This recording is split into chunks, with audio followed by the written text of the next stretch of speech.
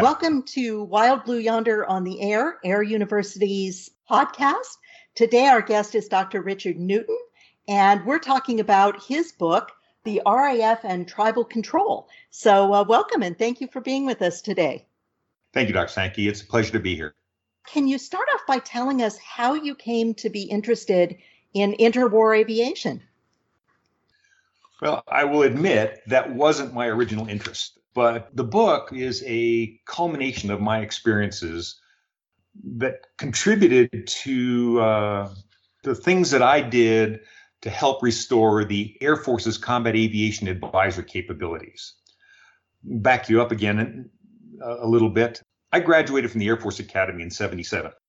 And so while I was a cadet, the Vietnam War ended, and the POWs came home. And that became the end of the war, started a period of introspection by our Air Force. They were examining the successes and failures of U.S. policies and strategies in what was the tension between conventional war against the North Vietnamese versus the irregular war in Southeast Asia, the Viet Cong, the Khmer Rouge, and other insurgent groups.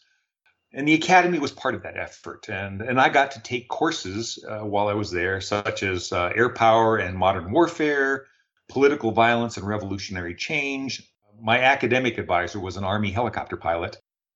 And in those days, there was no such thing as an aviation branch or a special forces branch. So he was an infantry officer who was an aviator, but when he was enlisted, it had his Green Beret handed to him by President Kennedy. So I was tainted as a cadet. What's also interesting in there is we used David Galula's book on counterinsurgency warfare as a textbook. I mean, I still have my hardcover copy of that 1960s book that General Petraeus brings back in the 2000s as he's recreating counterinsurgency doctrine for the Army. So this whole notion of unconventional warfare, counterinsurgency, irregular warfare, I developed an early interest while I was a cadet.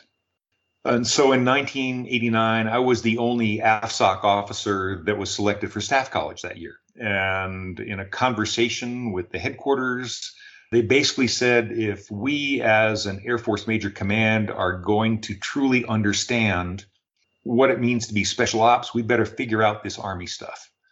And so I got sent to Leavenworth for Staff College.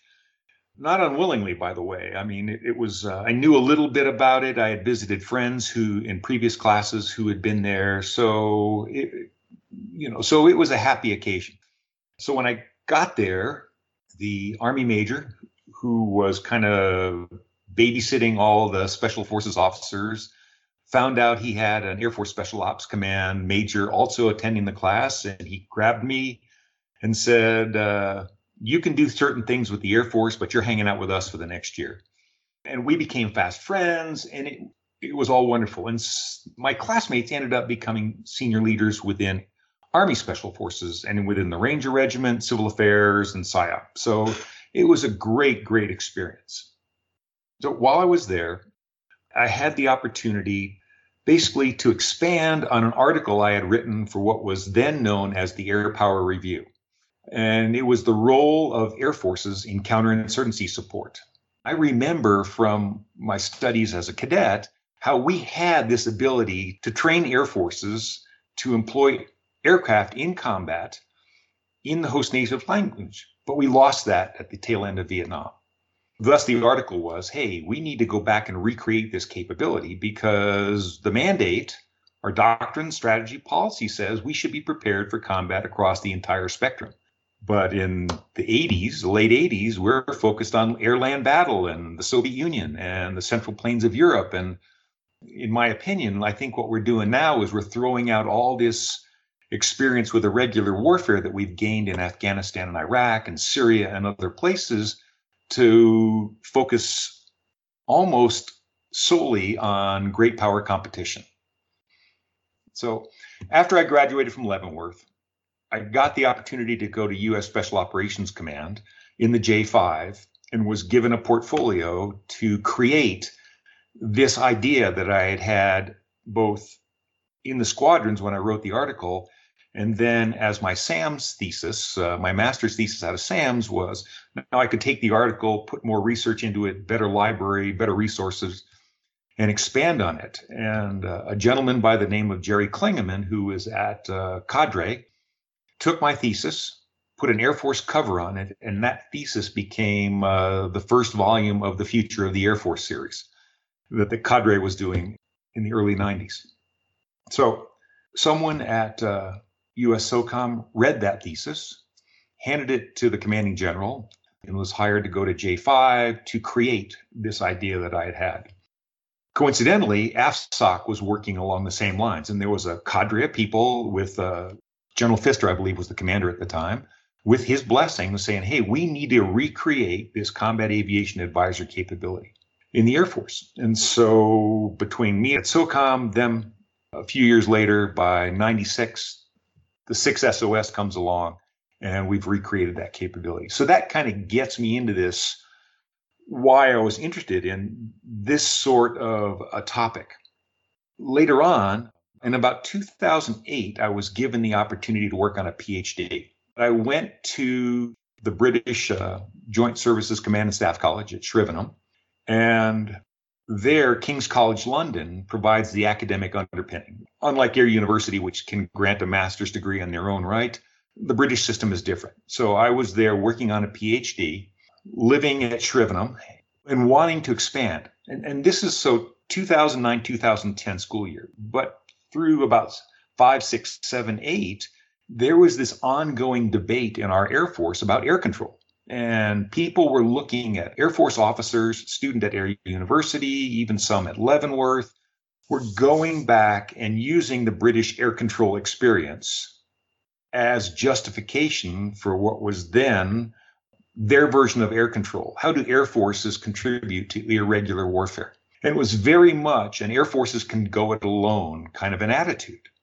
And as I looked at their primary source, which was a book called Air Power and Colonial Control, it focused overwhelmingly on kinetic aspects of air power. Now, going back to what I told you earlier about all that study I had done as a cadet and then just ongoing readings, I knew there was more to it. I mean, it's hearts and minds, it's carrots and sticks, pick a cliche that you'd like to use. And so, but nearly everyone, including highly credible historians and political scientists, were using this one book, David Omisey's 1990 book, which was based on his PhD dissertation.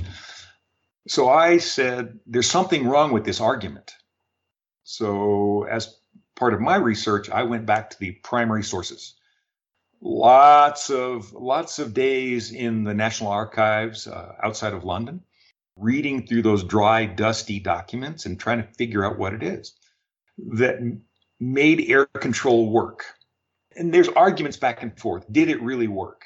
My premise was, yes, it did, at least in Iraq, in what is now Jordan, to a lesser extent in the Sudan, for one short period on the northwest frontier of India, now Pakistan.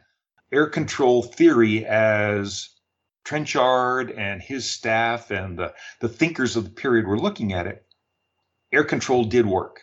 And as the book goes on to, it didn't work in other places, but that's a different question. So I started looking at knowing that the Air Force was going through this period of we need to have language capable officers and NCOs. We need to have culturally attuned officers and NCOs who can operate effectively in this environment, Afghanistan and Iraq at the time. So I went back and started looking at that, and then disagreeing with these SAS and Air War College and Air Command Staff College students' papers about why air control could be applied to modern warfare, I discovered that basically the human on the ground had been ignored or neglected. And I'll cut those guys some slack, because if there's only one source that looks at this and it's a credible PhD thesis been turned into a book, you can understand why they went down this path. And so my work then, my research was to go back and actually talk about those SSOs and how they made air power personal, which in a highly technologically oriented service like our air forces, That's a tough thing to do.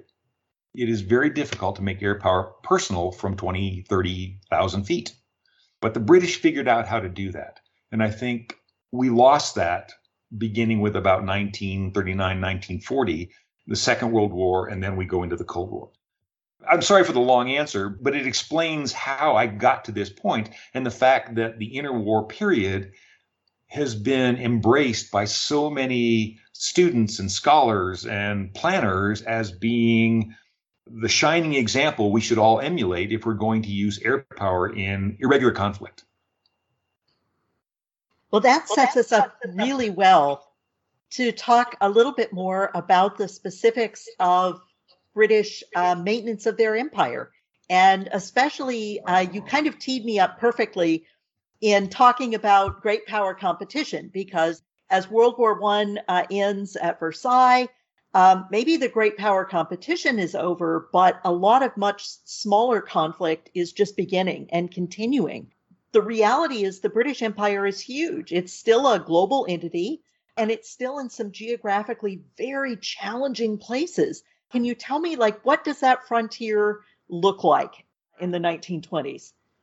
Until about the 1960s, with the independence of so many British colonies, the cliche, because it was true, was the sun never sets on the British Empire. It was a global empire that spanned the globe. British colonies, protectorates, dominions, and even mandates were in every single hemisphere. And so after the war, as you said, the Treaty of Versailles divided up. In addition to setting the terms of the peace, it divided up the former German colonies and the Ottoman Empire. And large swaths of the Ottoman Empire were mandated to the French and the British. Unlike colonies or protectorates where the British had gone in either economically, British East India Company, the British West India Company, and then assumed a governing role, these mandated territories were Palestine, Arabia, Mesopotamia. It doesn't become Iraq until 1921. So you have these places. Syria was mandated to the French, and it's currently politically insensitive to say, but again, the British and French attitude of the early 1900s was that they needed civilizing influences, that they were not capable of governing themselves on a Western European model. And so in order to help them get to the point where they were able to join the League of Nations on their own and act politically, diplomatically, economically, along the lines that these essentially 19th century statesmen were wanting, they needed to have big brother, babysitter, tutor, mentor, coach, pick a noun. They needed to be helped along to join the civilized world. And so, at least in the area that I looked at, the Arabian Peninsula, Jordan and Iraq, they knew there was oil there. Now, the Royal Navy was still coal powered. They were switching to oil, but they also knew that it was going to be at least 20 years before they could economically get the oil out of the Kurdish areas of Turkey, Iraq, and Syria, and then get it to a place where they could do something about it. And so they wanted the oil-rich regions. Persia was linked to Britain at the time. So they naturally were in these wild and dangerous and isolated places. And so the British Army had a system. The regiments were based at home. They would have 4 battalions, and the battalions would take turns going into one of the colonies or protectorates, and they would serve there. So there would be India-focused ones, the jewel of the British Empire. There were regiments that were focused on Africa, which is why in the book you see things like the people who are looking at this. Trenchard, the first chief of the air staff, served in Nigeria and Rhodesia and in West Africa. Salman, also as a young officer, they fought in Africa. So you have this notion of army officers doing time in the colonies and then coming home and swapping out with another battalion that would go down and pick up those constabulary and policing duties. And that's an important part to remember. Prior to World War I, the British Army was a constabulary army. I mean, much like our U.S. Army on the frontier of the American West. They were not designed to fight force on force against divisions and corps. Even going into the Civil War, we have this challenge with our army. It's a constabulary army. And so this was the British Army going into the First World War. It makes for interesting perspectives on foreign service, but it doesn't do much to help you fight a continental war in Europe. Ironically, the end of the First World War and the Treaty of Versailles and the creation of the League of Nations is also the beginnings of this retreat from colonialism. Some of the colonies, because of their massive contributions to the British efforts to fight the war in Europe, were given an elevated status. They were, Canada, Australia, New Zealand, Newfoundland, South Africa were considered dominions. So they had a higher placed seat at the table within the colonial office and the foreign office. British population at this time is increasingly uninterested in maintaining the colonial system, but we've got 19th century politicians and leaders who felt that maintaining this global empire was key to being perceived as a global power. And Churchill was one of the leading imperialists of the time. So I think they needed to protect the system in order to protect their status as a global power. And there is a very real tension within the cabinet between giving up the colonies and growing the colonies. And so with the Treaty of Versailles and these mandates, the imperial structure doesn't get smaller, it gets bigger because now they've got all these mandates in the Middle East, in Africa, and in the Pacific, former German colonies, former Ottoman, that they've now got to figure out something, they've got to go do something, and they're responsible for this. And that's a lead into a future question, but I'll drop it there so we can get on to some of the other ones that you thought you might want to talk about.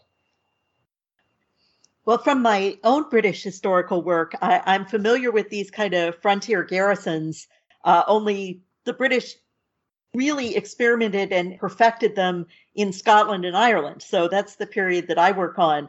They have a really long track record of success with the amazing phrase burn and scuttle, and which you point out in the book. What do airplanes add to this kind of paradigm of coercion and compellence on frontier people and areas? Well, I think because many airmen are not going to understand what burn and scuttle means, let me take a moment to explain that. And it was a derisive nickname. I mean, the British soldiers called it burn and scuttle, and for their punitive expeditions. And prior to the interwar period, punitive expeditions were battalions of soldiers who were assigned to garrison and police the empire, mounting up with all their baggage and everything that it takes to put soldiers into the field. So you've got the combat forces, but also combat support and combat service support. You've got to maintain lines of communication. You've got to feed them. You've got to fuel them. It may be fodder for horses, but you've still got to fuel the transportation system. Basically, burn and scuttle was these large formations of soldiers marching out of their garrisons through populated areas and literally leaving a trail of damage and destruction, because these are not small formations. And the goal being to restore order and punish the tribes. It was a crude, slow, and cumbersome system. And it did very little to win hearts and minds. It also presented the opposing populations, guerrillas, insurgents, whatever you wish to call them, tempting targets. I mean, this is nothing new. I mean, it goes back to the Roman times. There's always stragglers, there's the transportation system, and these are lucrative and vulnerable, weak targets that you can harass from the, but after the First World War, I mean, they needed something new. They needed a new way of doing business for a lot of reasons. And sending soldiers out to police recalcitrant tribes or was wasteful and expensive. For example, in 1919, one of the records I found, there was a battalion that was marching through Waziristan in modern day Pakistan, what is now modern day Pakistan, and they suffered 40% casualties in 11 days without ever actually getting into a fight. 42 killed, 160 wounded, 20 were missing because you're in mountainous terrain and there are choke points. And so a guerrilla with a rifle, they can pick off small detachments, they can attack your supply chains. And so, interestingly enough, a few years later in the same area, a punitive expedition by a flight of aircraft, one was faster, so they were able to catch the retreating tribes before they got back into a comfortable and safe environment. They punished the perpetrators of whatever the issue was at the time and suffered 0 casualties. And part of that is because they never had to spend the night in the field. They didn't have to leave small detachments to protect their lines of communication. And they didn't suffer any disease or injuries while they're marching along through wild and difficult terrain. I think so. This is burn and scuttle. During this period, and it didn't come out in some of the questions we had talked about earlier, but the British Army didn't want to take on responsibility. I mean, they just couldn't. I mean, it's demobilization. The country is almost bankrupt. The people don't want, they're tired of war. And so the British Army didn't want to do it, but they were even more vocal about not wanting the Air Force to try it. And so the British Army mounted a very vicious anti-Air Force, anti-air control campaign to try and stop the Air Forces from at least experimenting with trying to control the empire from the air. Okay, so Trenchard is actually fighting 2 wars, trying to actually make his idea work in difficult places, but also having to fight back home against his own army that's trying to undermine what he's trying to do. And he's proving that he can do it for 80% cheaper than the army did. So you ask me, so how does this apply to some of the modern theories of coercion and compellence? Well, it was hard for at least the army to coerce the populations they were policing into the behavior that they desired. Again, that slowness, the cumbersomeness, just the inherent destruction of formations of soldiers passing through your village, that's not unique to Iraq or the air control. I mean, Roman legions, Napoleon's battalions, Nazi German armored formations passing through. It's just messy and destructive, but it can't be helped.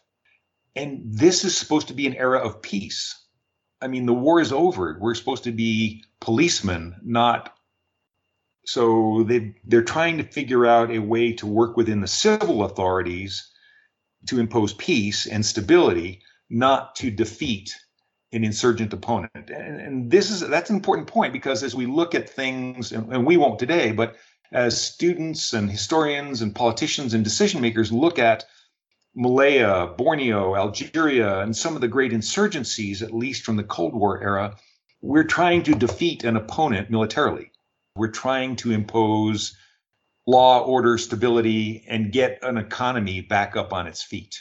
And ostensibly, and I think that they went into this believing it, they were really trying to help Iraq stand up as an independent nation, able to join the League of Nations in its own right, not as a colony. I believe the leadership thought that way. All right. So then you ask about coercion and compellence. So that also drives a lot. We had talked earlier about Schilling and his work with coercion, Pace, and others. And I know a lot of that gets studied at Air University. But a lot of their work was looking at Cold War paradigm. Schilling wrote his work in the early 60s. I think the book was like 65, 66. So Arms and Influence was really the first book, or if not the first, it was one of the more powerful ones that set the tone for a lot of research into coercion that came after him. And he's the one who coins the term compellence. And what he was talking about is how to use force or the threat of force to influence your opponent, your adversary, or even just a population in general to act in the way that you want them to do, to comply with your wishes. I think he came at it from a negative perspective. I mean, it was the fear of nuclear annihilation that coerced the United States and the Soviet Union into not using nuclear weapons against each other. I mean, one can say we came really close with the Cuban Missile Crisis. There probably were some others. I just don't know what they are. But I mean, there were times when the use of nuclear weapons was considered, but not used because of the threat of mutual assured destruction, mutual annihilation from the other side.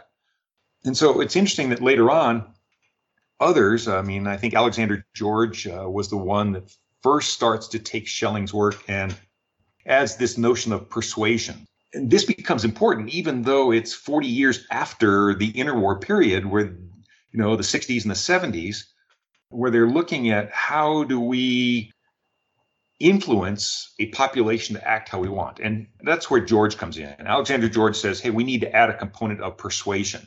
We may coerce in the short term, but there's always going to be decision makers and leaders who will not take a quantitative approach. They'll come at it from an emotional or qualitative saying, you know what, we can survive whatever it is they're going to do to us, and we're willing to go to the brink, maybe even actually start a war because of emotional decisions rather than hard quantitative decisions.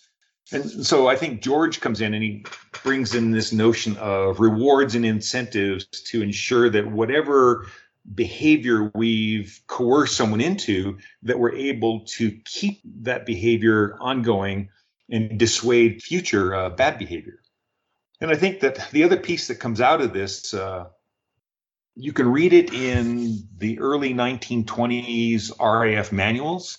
And the writers on coercion, obviously the two I've just spoke of, but I think Carl Mueller also brings it out in his work for RAND and for Air University, is that you've got to remember that this notion of credibility. Our nation faced this lack of credibility with our deterrent capabilities in a couple of instances. Hungary, Czechoslovakia under Eisenhower, I think, are two examples. But going all the way back to the 1920s RAF manuals, it says that the threat of force or the coercion lacks any credibility unless you actually use it. And this becomes important, I think, because I think that's one of the strengths of what the British understood and what they did in the Middle East and in other places where I think air control actually worked. They did apply limited kinetic force. The inverted blockade was the term that they called it. And the inverted blockade is a great example of this limited force aspect that we have studied our entire careers. And their notion was they were just going to impose a level of inconvenience. And it was a clever turn of a phrase, a level of inconvenience at the local level to induce the local populace to change their behavior. And it was a very leadership-centric approach. We've gone through this in our DoD with trying to, is it a population-centric approach or a leadership-centric approach? Well, what the British did in the 20s and 30s was leadership-centric, and it was very, very local. I mean, there's scores of tribes just between Baghdad and Basra. And if you understand a little bit about that culture, they're very insular. And so this notion of Iraq was not the modern Western notion of a nation state. I mean, yes, there was an Iraq, they had a king, but the tribes were still the power on the ground. And so you have to take each individual tribe and influence them. And as tribes compete for resources and prestige and esteem, then you end up with the notion of bad behavior. And so the inverted blockade would go into an area. The British would tell the people to get out of their camp or their village, and they would go off and tell them, take your valuables, take your children, take what you value and move it out. And then they would come in and they would bomb houses, scatter the flocks, and burn crops. And at first, I mean, you don't get this from the official reports, but you do get it from some of the private papers, where the local population would sit on the side, and it's like Olympic diving competition, and they would grade the performance of the airmen.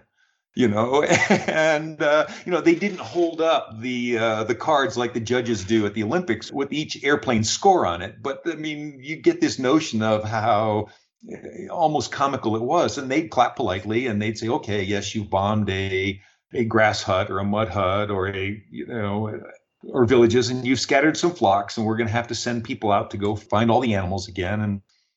But after a few days of that, Mom and the kids are not happy now. They want to get back to their house. They want to rebuild their lives. And so where it was all fun and games at first, now you've got angry families that are going to the village elders, to the decision makers, going, "Okay, enough is enough.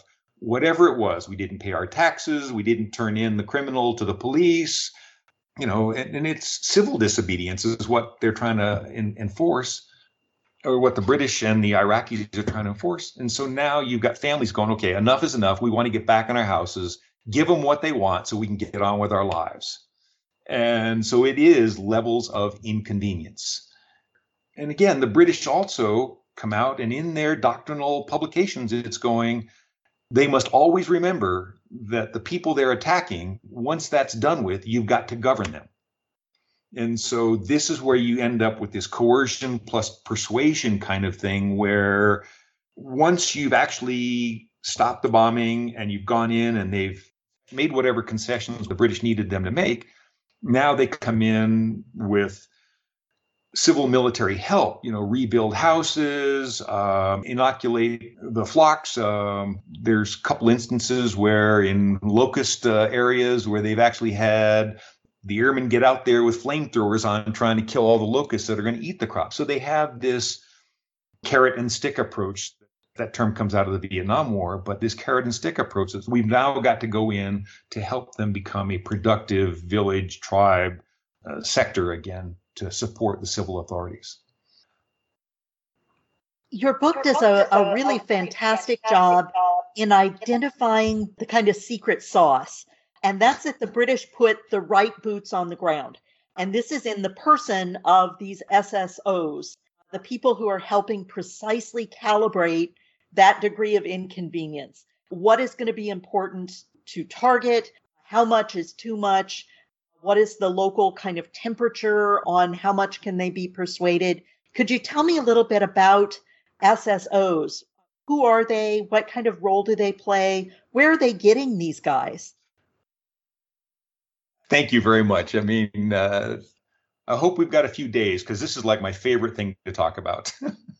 And it's a great follow-on to your earlier question. So SSOs, Special Service Officers. Now, in our Air Force, at least when I was growing up, a Special Service Officer was what you and I now know as a Morale, Welfare, and Recreation Officer. But for the British, between the wars and through about the early 60s, these were officers on specialized service. And this was not a new concept. The British had had colonies since the 1400s. They had political officers from their foreign service who would go out and represent the colonial government or even in the indigenous government in those nations where you had a native bureaucracy. So you had these political officers living in the villages, junior guys, learning the culture and learning the languages. They would tend to stay in the areas for a long time, so they got culturally attuned as well as learning and practicing in their languages. So they had this tradition going into the interwar period. In the 19th century, the British Army picked up on what the political officers had been doing and created this category of special service officers within the British Army. And so, as we talked about before, under the regimental system where there'd be a battalion forward in a policing mode, garrisoning a colony, and other battalions back home recruiting and training or just resting, some of their officers would stay there and they would serve an intelligence function. Intelligence was very human driven, even going into the Second World War. I mean, there were bits and pieces in the First World War of signals intelligence, but most of it was human driven. So the Army SSOs were essentially collectors, but they were also advisors to the battalion staff on appropriate tactics, appropriate responses to whatever was going on in the areas where they were working. So when Trenchard proposes air control and policing from the air, he realizes, based on his experiences, having served within the Army's regimental system prior to becoming an airman, that they were going to need something like this to help the Air Forces understand appropriate tactics, appropriate responses, and be intelligence collectors as they determined what was going on within this theater. I mean, Trenchard had his faults, but he did understand, back to my earlier theme, that policing has to be personal, and that from the air, that's all but impossible. Now, there are things you can do to make it personal, and we can talk about that later, but he did understand, and the people he surrounded himself with and the commanders he put in place understood his vision, and that he had to figure out how to get down to the local level where policing happens. So they create this cadre of special service officers. And in fact, even during the Cairo conference, where Churchill meets with leaders from the Middle East and from the various cabinet agencies to try and figure out how they were going to divide up the Middle East and who was going to do what where, they call for special service officers that early in the process. These airmen are pilots and observers, what we would call navigators today. But when you're hanging out the front of an open cockpit airplane, you're observing a lot on the ground. So observer was the term at the time. They needed them to collect intelligence. They needed them to provide the cultural awareness to the decision makers within the squadrons that were charged with providing the air policing. And in the course of that, because they were on the ground, they were able to also do what we now call targeteering, trying to figure out the effects needed to achieve the results desired.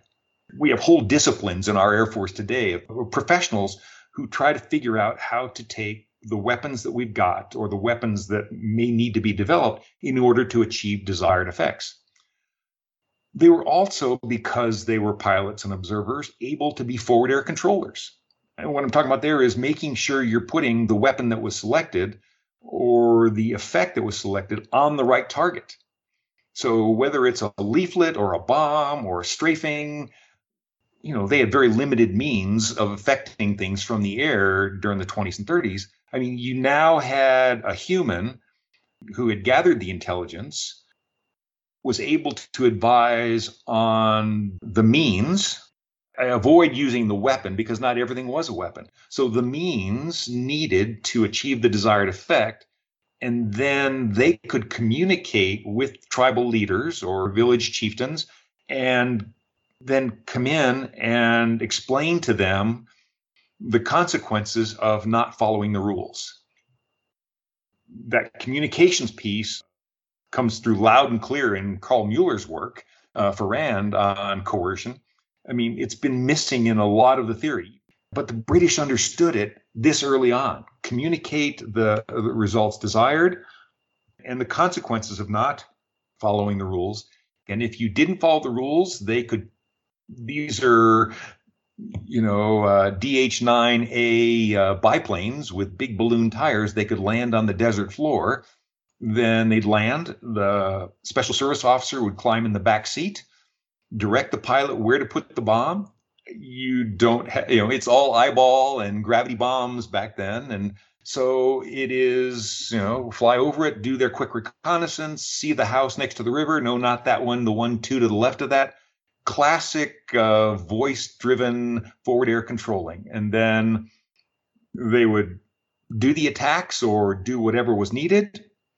Land, the SSO would get out of the airplane, go find the village chieftain and say, we told you we were going to do this. We did it. What's your choice? As I said, sometimes these would go on for 3 or 4 days. families are still, grading the airman's performance. And so they come back and do it again until such point where the village chieftain goes to the SSO. Okay, now we're willing to meet your demands. So this is who these guys were. But how do you get a British pilot or airman to get out of the cockpit? I mean, I know from my own experiences, if you offered me a chance to go live in a village by myself with my native driver and for a couple of years, not speaking to anyone except the locals in their native language, that's not something a lot of modern airmen would sign up for. But you need to understand the ethos of the time. There was still this mysticism out there of adventure and going to explore uncharted places. 1920, there are large places on the map that are still white that says unexplored. And there was this whole class of adventurer, typically public school boys. So public school in the British system is private school in the American system, often from well-off families, not necessarily noble, but well-off, so they had means, who would leave for a year or so of adventure and go to these wild places and draw a map and have these experiences. And so the Orient in the British sense of the interwar years is everything from the Suez Canal to China's Pacific coast. I mean, that is the Orient. So there was no shortage of actual airmen who wanted to go do this. They were willing to go learn Arabic. Lowell Thomas had created this myth of Lawrence of Arabia through his expositions in the United States and Europe. And so this dashing character in flowing robes, living in and amongst the tribes by himself, I mean, that was appealing to these adventure-seeking young men. And so the chance to go do that for a couple of years, they did.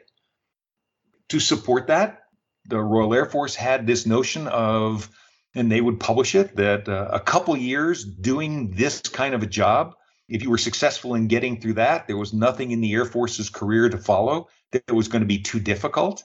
And you can see, I think in the back of the book, I listed a number of future Royal Air Force leaders who, as young officers, actually did this job. And they went on to do great things during the Second World War and beyond. I don't know if we have that culture anymore. I mean, part of it is another factor that I think that's in there is this notion of acceptance of risk. Again, in a peacetime environment, the special service officers in the villages were not facing the same kind of threats that, say, a special forces team that was in a small garrison in the wilds of Afghanistan or in the hinterlands of modern day Iraq through the last 20 years of war, different threats. And part of that is because they were British and not from any of the tribes. They were seen as almost, I would say, a neutral third-party outsider. So if you come from this notion of the tribes really would just like to be left alone and live in the way that they've lived for centuries, then having a British-led or British-influenced king at the head of the government in Baghdad doesn't really affect you out in the villages. It is a pain to have to pay taxes and other things. Well, if I can follow up on the SSOs, I'm also kind of an archive junkie. I love the National Archives at Kew. It was really nice in your book when you have that great light bulb moment and you encounter Flight Lieutenant H.H. James. And when you say that this is kind of the Rosetta Stone, what breathes life into all of these dry reports that really unlocks how this system works, can you tell me a little bit about him and why his journals and thoughts are so important to understanding this process? Finding Huck James, his nickname was Huck, and that's what his family called him, was one of those pleasant accidents. I was probably 80% done with my dissertation, and it was very quantitative. because that's what the official reports were.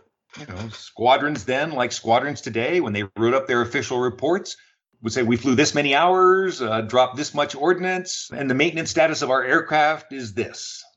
Not much to dry, dusty, but part of this is also if you come from a technological or a technocratic service, you know, writing eloquent prose is not often rewarded. So they didn't write great documents talking about the effectiveness of what they were doing. It was a engineering, scientific based system of we flew this many sorties, this many hours, this many bombs. We need this kind of resupply for parts and pieces to keep the airplanes flying. And I was frustrated by that because my PhD supervisor at King's, you might know Christina Golter and David Jordan. So they were my supervisors. And so they were pleased that we discovered this notion of the SSOs and that it was missing from David Omisi's book. Or downplayed. I mean, it wasn't missing, but it really was glossed over, I guess is the correct term. So they were saying, hey, can you tell me more about this? This is a great find. It's not been explored. Tell us more about this. And it just wasn't out there. I mean, you go through some of the journal articles. Trenchard's staff were great writers at the time, and they were advocating for a separate service and the efficacy of air control in the professional journals of the time. But they didn't talk about these SSOs and that connection between the air and land effects. And so I was struggling and looking for stuff, and I'm no longer in London or out at Shrivenham reading the actual stuff. I'm having to do it from a distance. And I stumbled across a fairly recent website at the time by Lieutenant James' great-great-nephew. And he had posted some information about what his relative had done in Iraq between the wars. And this is in about 2012. So Britain's decisively engaged in Iraq at the time. His discovering these letters and journals and diary entries that his great-great-uncle had written were timely based on what was going on in the world at that moment. So I said, hey, this is great. And I called him up and said, hey, would it be okay if I came to the UK and read through the stuff? And he says, you're perfectly welcome. And I've got lots more that I haven't scanned and posted. So in the course of our conversation, he basically said, please come on over if you'd like, but I'm more than happy to just go ahead and scan and give it to you. And so it was a very happy accident. And I think for both of us, because Lieutenant James had written about other airmen that he was working with in a kind of a code using initials. And they meant nothing to his great-great-nephew. But because I had spent so much time in the archives and I could correlate the official reports and official correspondences and intelligence reports with these letters, that's why I use this term Rosetta Stone. I mean, to take Egyptian hieroglyphics into Greek, into Latin, it basically opened it all up. So I could now take James's journal entries and diaries and letters and bring them back and place them in the who, what, where, and then take his personal observations of dinner with this sheikh or touring through the countryside with John Bagot Glubb, who's one of the great special service officers and who wrote a number of books on the experiences, and take those personal perspectives and breathe life now into those dry and dusty reports. So it really did just open everything up. And then I went back to Glubb's. He wrote a couple books about his experiences. And then when he goes on later into leading the Arab Legion in Jordan, and it actually changed how I read Glubb's books because they had large overlaps. And then to go back in now and find where future leaders of the Royal Air Force during the Second World War are in these places during these times. And now I've got conversations to put into their mouths that didn't come out of the official reports. So it was a wonderful experience. And And Huck James he's an interesting character. I mean, he stayed there. There were actually two sorts of RAF officers who did this. Some went in and did it because it was the right thing to do, but they did it for one tour and then went back to flying for the squadrons. Others absolutely loved doing this. They loved that lifestyle, and they became the second persona of Lawrence of Arabia or John Bagot Glubb. And so they stayed there for multiple tours over and over again. And James was one of these people who did this for a long time. Eventually, with Iraq independence, he gets thrown out of the country and ends up in Egypt. I mean, he's a fascinating character, and there's another book just begging to be written. But I mean, he crosses paths with Lawrence of Arabia during the First World War. James is an infantry officer on the Western Front, applies for flight school, goes to flight school, and then ends up in northern Italy on the Caporetto Front, especially after the Italians who are on the Allied side. The Italians have lost the initial engagements in the Caporetto Front in northeastern Italy. And so the British and the French send squadrons and a couple of divisions to help the Italians. Lieutenant James is in one of the squadrons. After that, he goes to Egypt. He's flying in support of Allenby and the Palestine campaign, which includes Lawrence as an irregular adjunct to the Palestine campaign. Lawrence is a huge advocate and proponent for air power. Seven Pillars of Wisdom, he talks about meeting Borton, who's the commander of the Middle Eastern Brigade, and Jeffrey Salmon, who is John Salmon's brother. Jeffrey Salmon was leading Middle Eastern air forces during the First World War. And the uses of air power, and 14 Squadron becomes kind of like a taxi service and personal air service for Lawrence.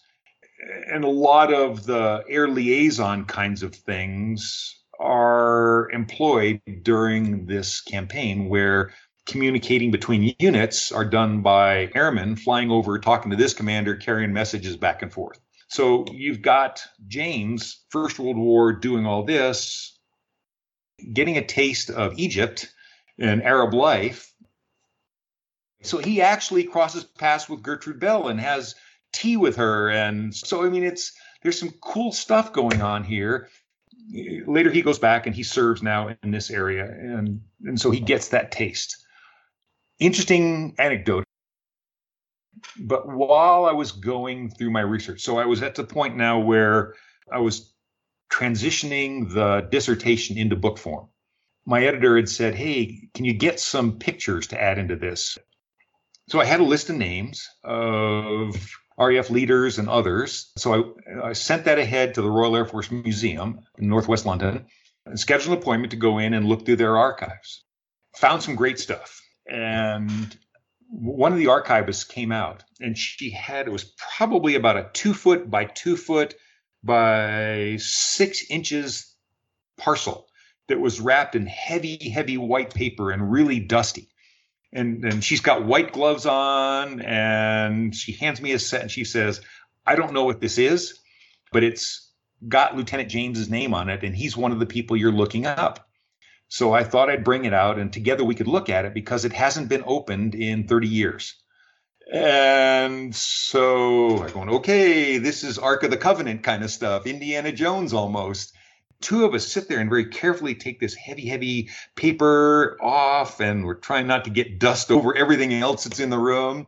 And we open it up, and it's Lieutenant James's scrapbook from the First World War. And it's got pictures of him and some of these other SSOs. It's got tickets in there from when he's in London buying his uniforms for the Royal Air Force, or for the Royal Flying Corps at the time. It's got mess receipts in there. It's got pictures. I mean, it's got his early flight logs from when he was in flight school, and his own family didn't know that was there. So, I mean, one of those, okay, this is when it's really, really fun to be a historian. Moving from this amazing individual relationship, which is Yes. part of you're exactly right. This is part of the fun of being a historian, to kind of the bigger institutional picture. The successes of these kind of SSO operations really affect the RAF's claim for service independence, right, in between the wars. How does that work? After the war, students of the Independent Air Force will know that in response to German bombings of London and the inadequacies of air defenses in 1916, 1917, in April of 1918, Britain creates the first independent Air Force. That doesn't set well with the Royal Navy and the Army. So almost as soon as the war is over, the Royal Navy and the British Army start this campaign to get their air services back. And the British Army very much wants to control. I mean, they see air power as an adjunct of land power and in a supporting role. So they want what the British call Army cooperation squadrons, close air support. Air is just another aspect of doing land operations. And so they reject this notion of the independence of the air service. Royal Navy experimenting with aircraft carriers and the projection of air power from the sea from ships. And so they also want their air forces back. Trenchard, who is the first commander of the Independent Air Force that was created, and the Independent Air Force was actually a formation for those who don't study this very much, but the Independent Air Force was Britain's attempt to create a strategic bombing force at the end of the First World War that would take the air campaign to Germany. Okay, war ended before it actually came to fruition and became fully effective, but he was the first commander, and he had this notion of what we now call strategic bombing. So he carries those notions with him, and he's recognizing, after watching the impact of German air raids on London, which from a kinetic perspective were not all that damaging, but psychologically they were horrifying. And you have fiction writers talking about war from the air. And so Trenchard and his supporters recognize the psychological impact of air power. And so they are able and willing now to apply that, I guess it's still theory at this point, to policing the empire. And so going into the Cairo conference, which is, as I said, Churchill, who is now the colonial secretary and not the minister for air and the war departments. Air Forces and Army were under one department at that time in the cabinet. So Churchill gives that up to become the colonial secretary because he has this notion of how he wants to divide up the Middle East. And Churchill is an air advocate. He took flying lessons as a young man. He never got his license because he crashed a couple of times and his wife and his cousin talked him out of it. But he is an advocate for the air. You know, after the war, you've got Lawrence, an advocate for the air, who's using his status and his charisma to advocate for air forces and air power. You have John Slessor, future chief of the air staff, who affectionately called himself and a few of the others who worked on Trenchard's staff as the English merchants. I mean, they were eloquent guys who could publish and speak in public and did so on behalf of an independent air force. And they're looking for a way to prove the post-war value of an independent air force.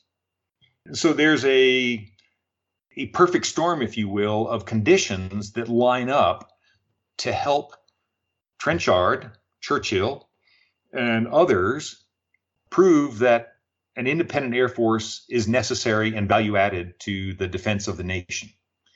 As we mentioned earlier, Britain is heavily, heavily in debt. It can't afford to garrison the empire, to police the empire with the army as it did before the war. You've got an exhausted population. After the First World War and the horror and devastation, they're tired and they don't want anymore. So they've got to find cleaner, more humane, if you will. And if I don't remember, please bring me back to that more humane aspect. More humane ways of warfare. You've got a demobilizing population. Britain had never had a conscript army. But in order to fight and win the First World War, you had to create this conscript army, massive divisions, and that never existed. And they didn't want to do that again. And you have the army looking at the cost of just the sheer cost in men and money and material in the wake of the war that was going to resume what they had done previously, even on that limited scale of the regimental system. So you have this perfect storm now, all this coming together. Oh, and wait a minute, there's this thing called the 10-year rule. And this was a cabinet decision that was made in 1919, where they basically stated that for the next 10 years, there would be no great wars and thus no need for an expeditionary army to go fight those great wars. And that had two sub pieces to it. Was one, replace humans with mechanical contrivances, replace humans with technology, was one of them. And I've got to go back to make sure I say this correctly.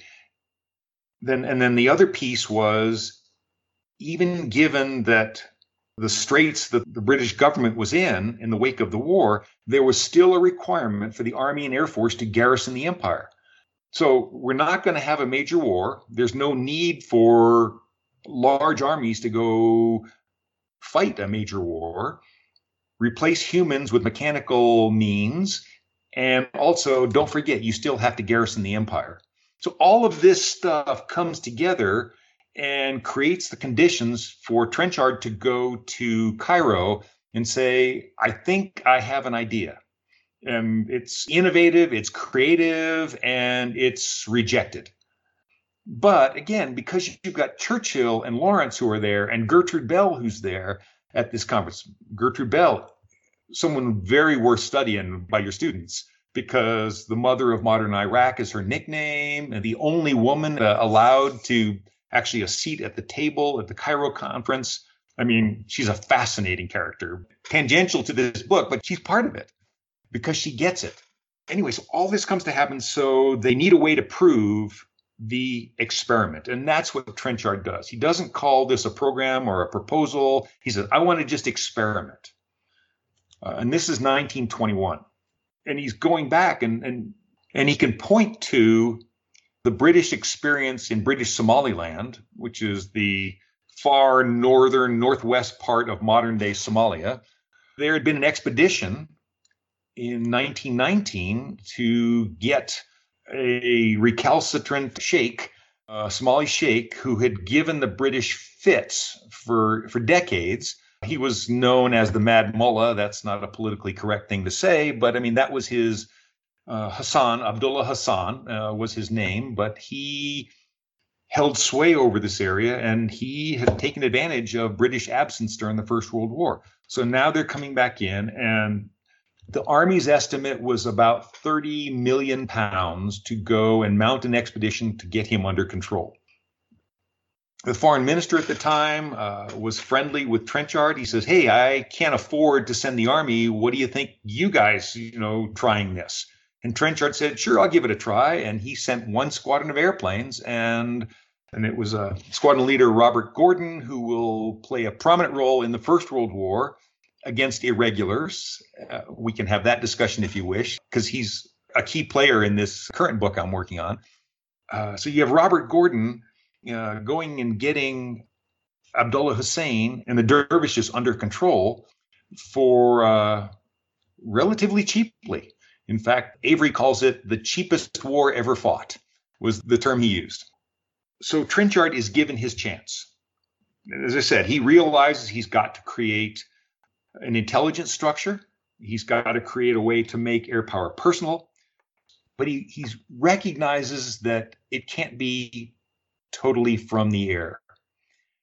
And so he builds in armored car squadrons, the beginnings of the Royal Air Force Regiment. So he's at least got forces on the ground. But the Royal Air Force doesn't own any armored cars in 1921. Inter-service rivalry hasn't changed. So the British Army in a peak of fit just says, fine, you want it, you got it, we're going home. And then we're taking our toys with us. They didn't even leave the used armored cars on the ground for the Royal Air Force armored car squadrons to use. So Trenchard has to go buy armored cars, new ones. You find these instances over and over again. So they come in and they're very successful because of how they apply it. And they bring in 6 squadrons. 2 of them are airlift squadrons. And air mobility was a brand new thing at the time. I mean, you don't find instances of cargo aircraft moving soldiers around the Western Front. And when I say cargo aircraft moving soldiers around the Western Front, we're talking 12 to 16 at a time, because, again, the nature of aircraft technology. And then Slessor is actually commanding one of these airlift squadrons, not one of the fighter bomber squadrons under John Salman. So the experiment is successful. So by about 1923-24, the Royal Air Force is safe. It's not going to be absorbed back into the British Army. Only part of the Royal Naval Air Service squadrons are folded back into the Royal Navy, although there are Royal Air Force squadrons who are maritime oriented. So you have a relationship that would seem odd to modern airmen today, but it worked for them. So this is how the survival of the Air Force happens, because basically they've proven that for the primary mission of military forces, at least through about 1933-45, as we're still not gearing up for confrontation with Nazi Germany, the air forces are able to do the primary mission of military forces at the time. It goes so far as into other areas. In order to defend Singapore, I mean, the proposal is to take out the naval guns and replace them with bomber squadrons. They don't get to that, but it's a Royal Air Force officer who's the commanding general in Singapore when it falls. And so it's an Air Force officer, not an Army or a naval officer, who takes the blame for the fall of Singapore. Anyway, there's more to this, and we can go on and on, but the other notion that comes out, I think, that we ought to explore is this idea, and Meilinger calls it morale bombing. Because Trenchard and other air leaders had seen the efficacy of psychological effects of air attacks, and then how the influence of limited air attacks was able to manipulate the behavior of tribes on the ground, there is a debatable connection between what they learned between the wars during air control and to how they applied strategic bombing during the Second World War. And I say it's a debatable connection because there are strong opinions on both sides. And I'm a good enough school teacher to argue both sides of that question. You can see where absolutely the effect of aircraft overhead, surveillance and reconnaissance when you don't know if you're really being looked at or can be seen, limited use of force because no news travels like bad news. And so the psychological influencing effects of limited attacks were able to influence local populations and manipulate their behavior to achieve the desired results of the civil government. I think it's a stretch, in my opinion, to say, can you achieve the same effects on a strategic level? Because we know that the Japanese and the German governments were able to resist the horrendous effects of strategic bombing campaigns of the Second World War. We know the North Vietnamese government were able to resist the effects of the bombing campaigns during the Vietnam War. And we can see that, we can argue, I guess is a better way of saying it, the effects of bombing against insurgents during the last 20 years of Iraq and Afghanistan and Syria and other places. So I think that the strategic level kinds of impacts you're trying to achieve with morale bombing, you don't have that personal nature. So you don't have the key aspect of the air control experience, interwar years, of that human on the ground that is reinforcing the capabilities of air forces through communications that doesn't exist in, say, the World War II strategic bombing campaigns. And I don't know if we could get to that. I just don't know. You can see in like some of the memo, great example, we found that memo from Al Qaeda. It was in Timbuktu, Mali, on how to avoid air power. And it was kind of an anti-air power or defensive sort of memo that were put out to their local chapters. So we do know that bombing did influence the behavior of Al Qaeda. Joseph Kony and the Lord's Resistance Army in the Central African Republic had the same sort of comments about the effects of air power. It did influence their behavior.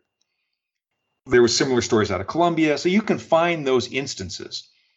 But I think that how much the interwar experience in Iraq and Jordan and Northwest Frontier and Sudan, I don't know if the applicability is as neat and as total as many theorists would have us believe. Like I said, I led off with it's debatable. And so I think it's an ongoing debate. And I kind of come down on the side where they maybe took the wrong lessons. The World War II leadership took the wrong lessons from the air control experience and tried to apply a very local, tribal sort of result to a nation state perspective, with the addendum of one was considered policing, whereas the other one was war making. And they're not parallel. I think you've identified the downside of being a historian is that we have to acknowledge everything is messy and incomplete, and there's no neat theory that fits everything. Yeah, I think you're exactly right. I mean, and I think we want theory. We want neatness. And again, our service is one of scientific, repeatable processes. I mean, if we can create an algorithm to predict the future, we want to do that. We model social phenomenon, and ops research is a huge discipline within the DoD and especially within our own service, because we do want scientifically based, repeatable processes in what is an inherently emotional, non-scientific, qualitative human domain. And it doesn't fit. And I think what the British understood is that decision-making in these sort of situations is based on past experiences or past knowledge or personal bias and perception. And it's emotional, and we do it with feeling, and it's not based on rationality. I just remember the air power theory stuff I had to take at the academy. And so much of what we did during the Cold War was based on the rational actor theory, that the Soviets were going to act much as we were and have the same considerations on what was valuable. But when we take it down to irregulars or insurgents or guerrillas, and we get into a David and Goliath kind of a situation. I mean, I love Jeff Record's book on beating Goliath, because I think he very much captures the essence. The Davids of this world are fighting based on passion, and they're not making rational, scientific, mathematically modeled decisions. They're making decisions on combat and lifestyles and on some future notion of what they want their society to be. In the American way of war, it's based on numbers and tonnages, and it doesn't fit. Which goes back to your point, I think, that we want to avoid the messiness, and we want to figure out ways to make it so that we can model it so that if we make this input, we have a predictable outcome. And that's just not true in warfare, but it's especially not true in irregular warfare, because they're fighting with passion on their side, and we tend not to be. Well, as we wrap things up, you teased us a little bit In talking about your next project, can you tell me where your scholarship is headed next? I told you about the Army major who grabbed me my first day at Leavenworth and said, you're one of us. You're going to learn about special operations. And he handed me a book. It was Hoyt's book on the East Africa campaign during the First World War. General Paul von Lettow-Vorbeck was considered, one of the great guerrilla fighters, the only German general to not surrender in the First World War. He actually just turned himself in 2 weeks after the war ended and said, I heard the war's over. What should I do? And he led the British on what Mao would call a defensive strategy, a guerrilla campaign for the entire length of the war. He's the only German to have invaded British territory. So in 1989, it was, here's the classic book on guerrilla warfare. You need to read it before we start into actual instruction of the courses. Back then, Air Force officers had to go to Leavenworth 2 months early so that we could learn to speak Army. So that has always stayed with me. I've looked up other stuff, and the East Africa campaign is a sideshow among sideshows. It was a campaign the British never wanted to get into. Kitchener, who was the chairman of the Imperial General Staff, actually said, no, we will not. You can defensive measures, but this is a fight we don't want. And so the cabinet didn't approve going into starting that campaign until he was in the Middle East on an inspection tour and out of communication. And by the time he got back, the train had left the station. So I've always wondered, wait a minute, was there any air power involvement in that campaign? I said, again, there's not enough resources to go around. And I discovered that there was. And then I started looking around trying to figure out, well, where's this written down? How do your students actually learn about air power against irregular forces?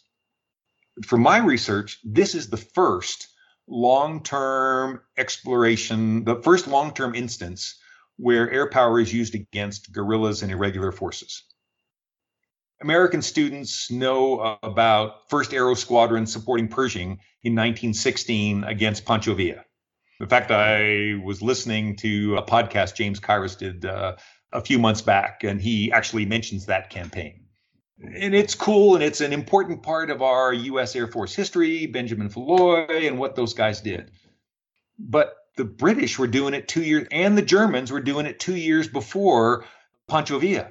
The Germans actually had one airplane. There's not a lot in this, from the German perspective, it's one airplane, but a very charismatic guy who is flying in support of Lettow-Vorbeck in August when the war begins. This book has actually just become so fascinating to write because what I've discovered is no one's talked about it. No one's written it down. There's been an odd journal article here and there, but some of them are hard to find, or you have to be a member of the society that's publishing the journal to even get access to their stuff. So it's not out there in JSTORs or some of the normal research databases. So I'm having a lot of fun discovering that there's something in this book, in this campaign for everybody. The Germans are involved, both in the early days with some reconnaissance and surveillance work, but also the story of Zeppelin L-59 trying to do inter-theater resupply. Oh my, that doesn't come about for the normal until almost the Second World War. I mean, so the story of the Zeppelin flying from Bulgaria all the way to Sudan, finding out that they've lost the landing field, so they now have got to turn back. And it was until recently the longest continuous manned flight.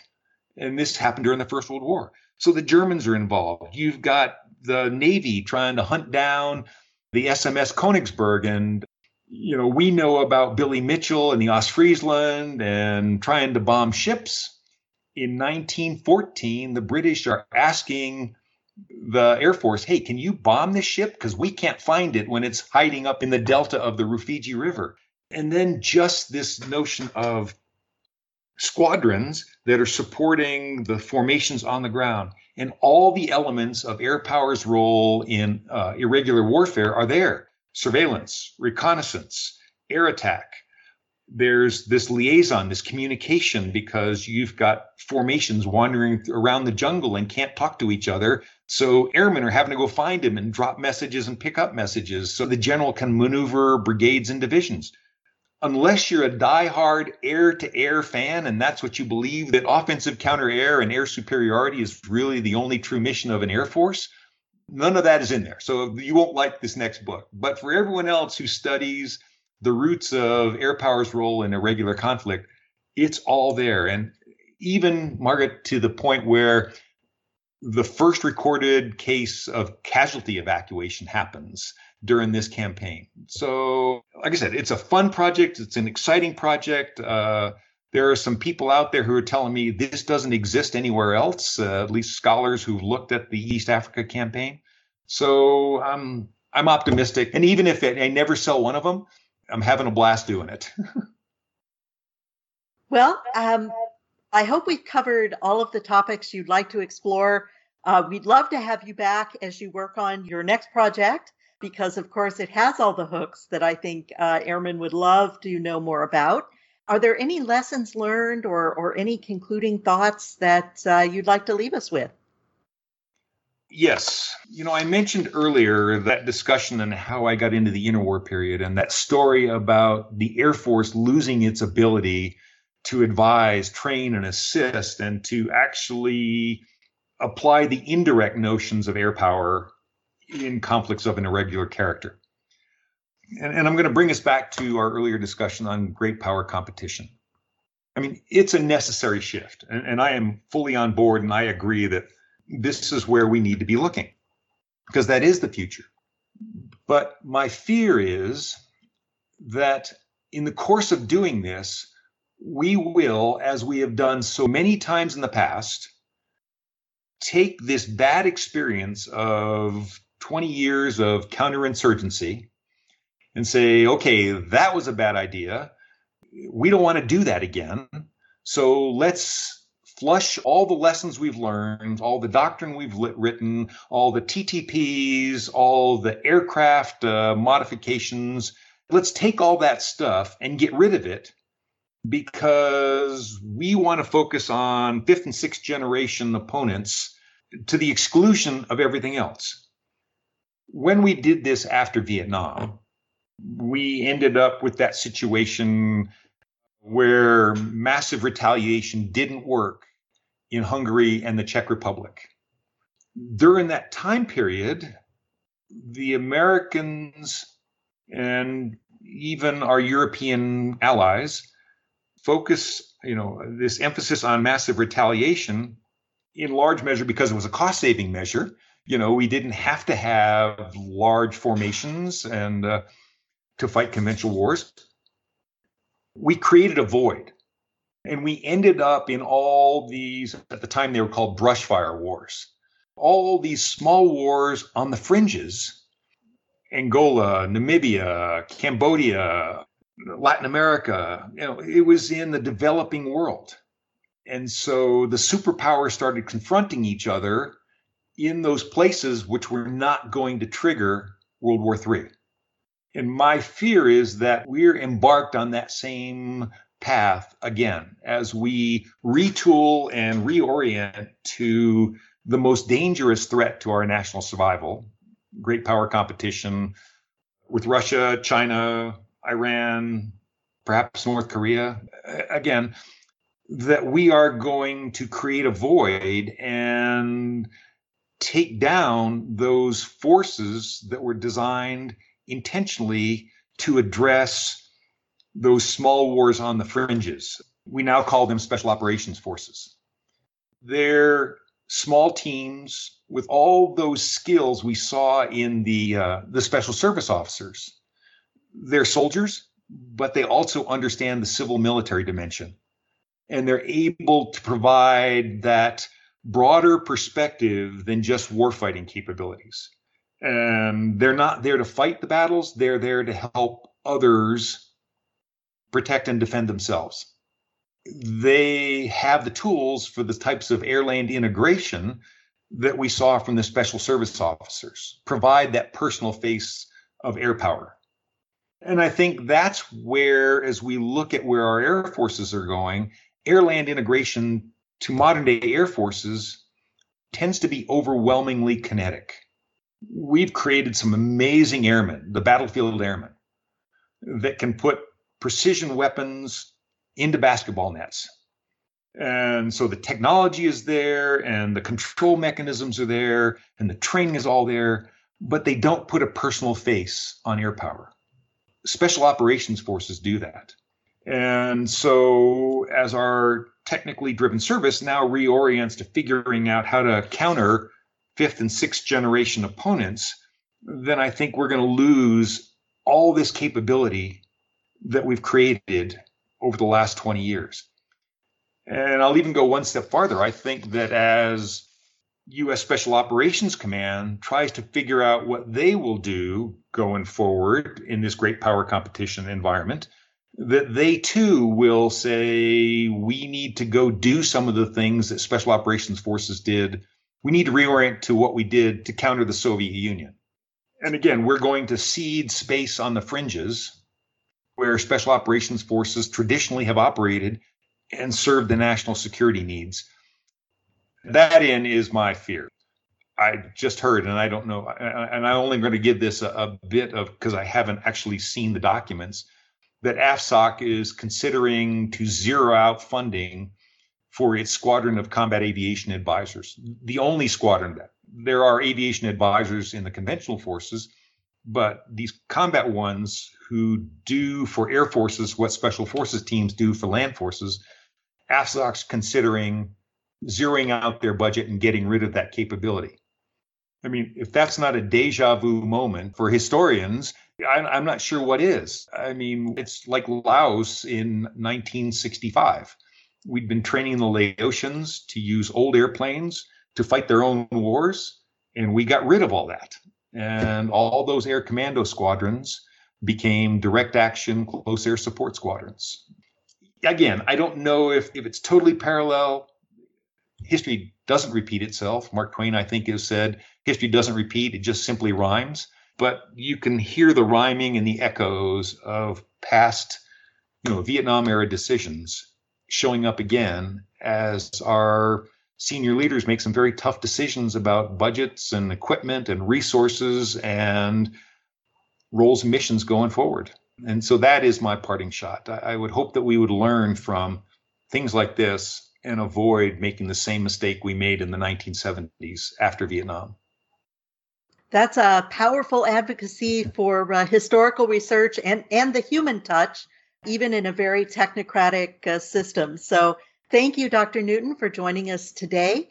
We've been talking about his book, The RAF and Tribal Control, which I heartily recommend, and his future projects, and of course, their relevance for a 21st century Air Force. So thank you for joining us today.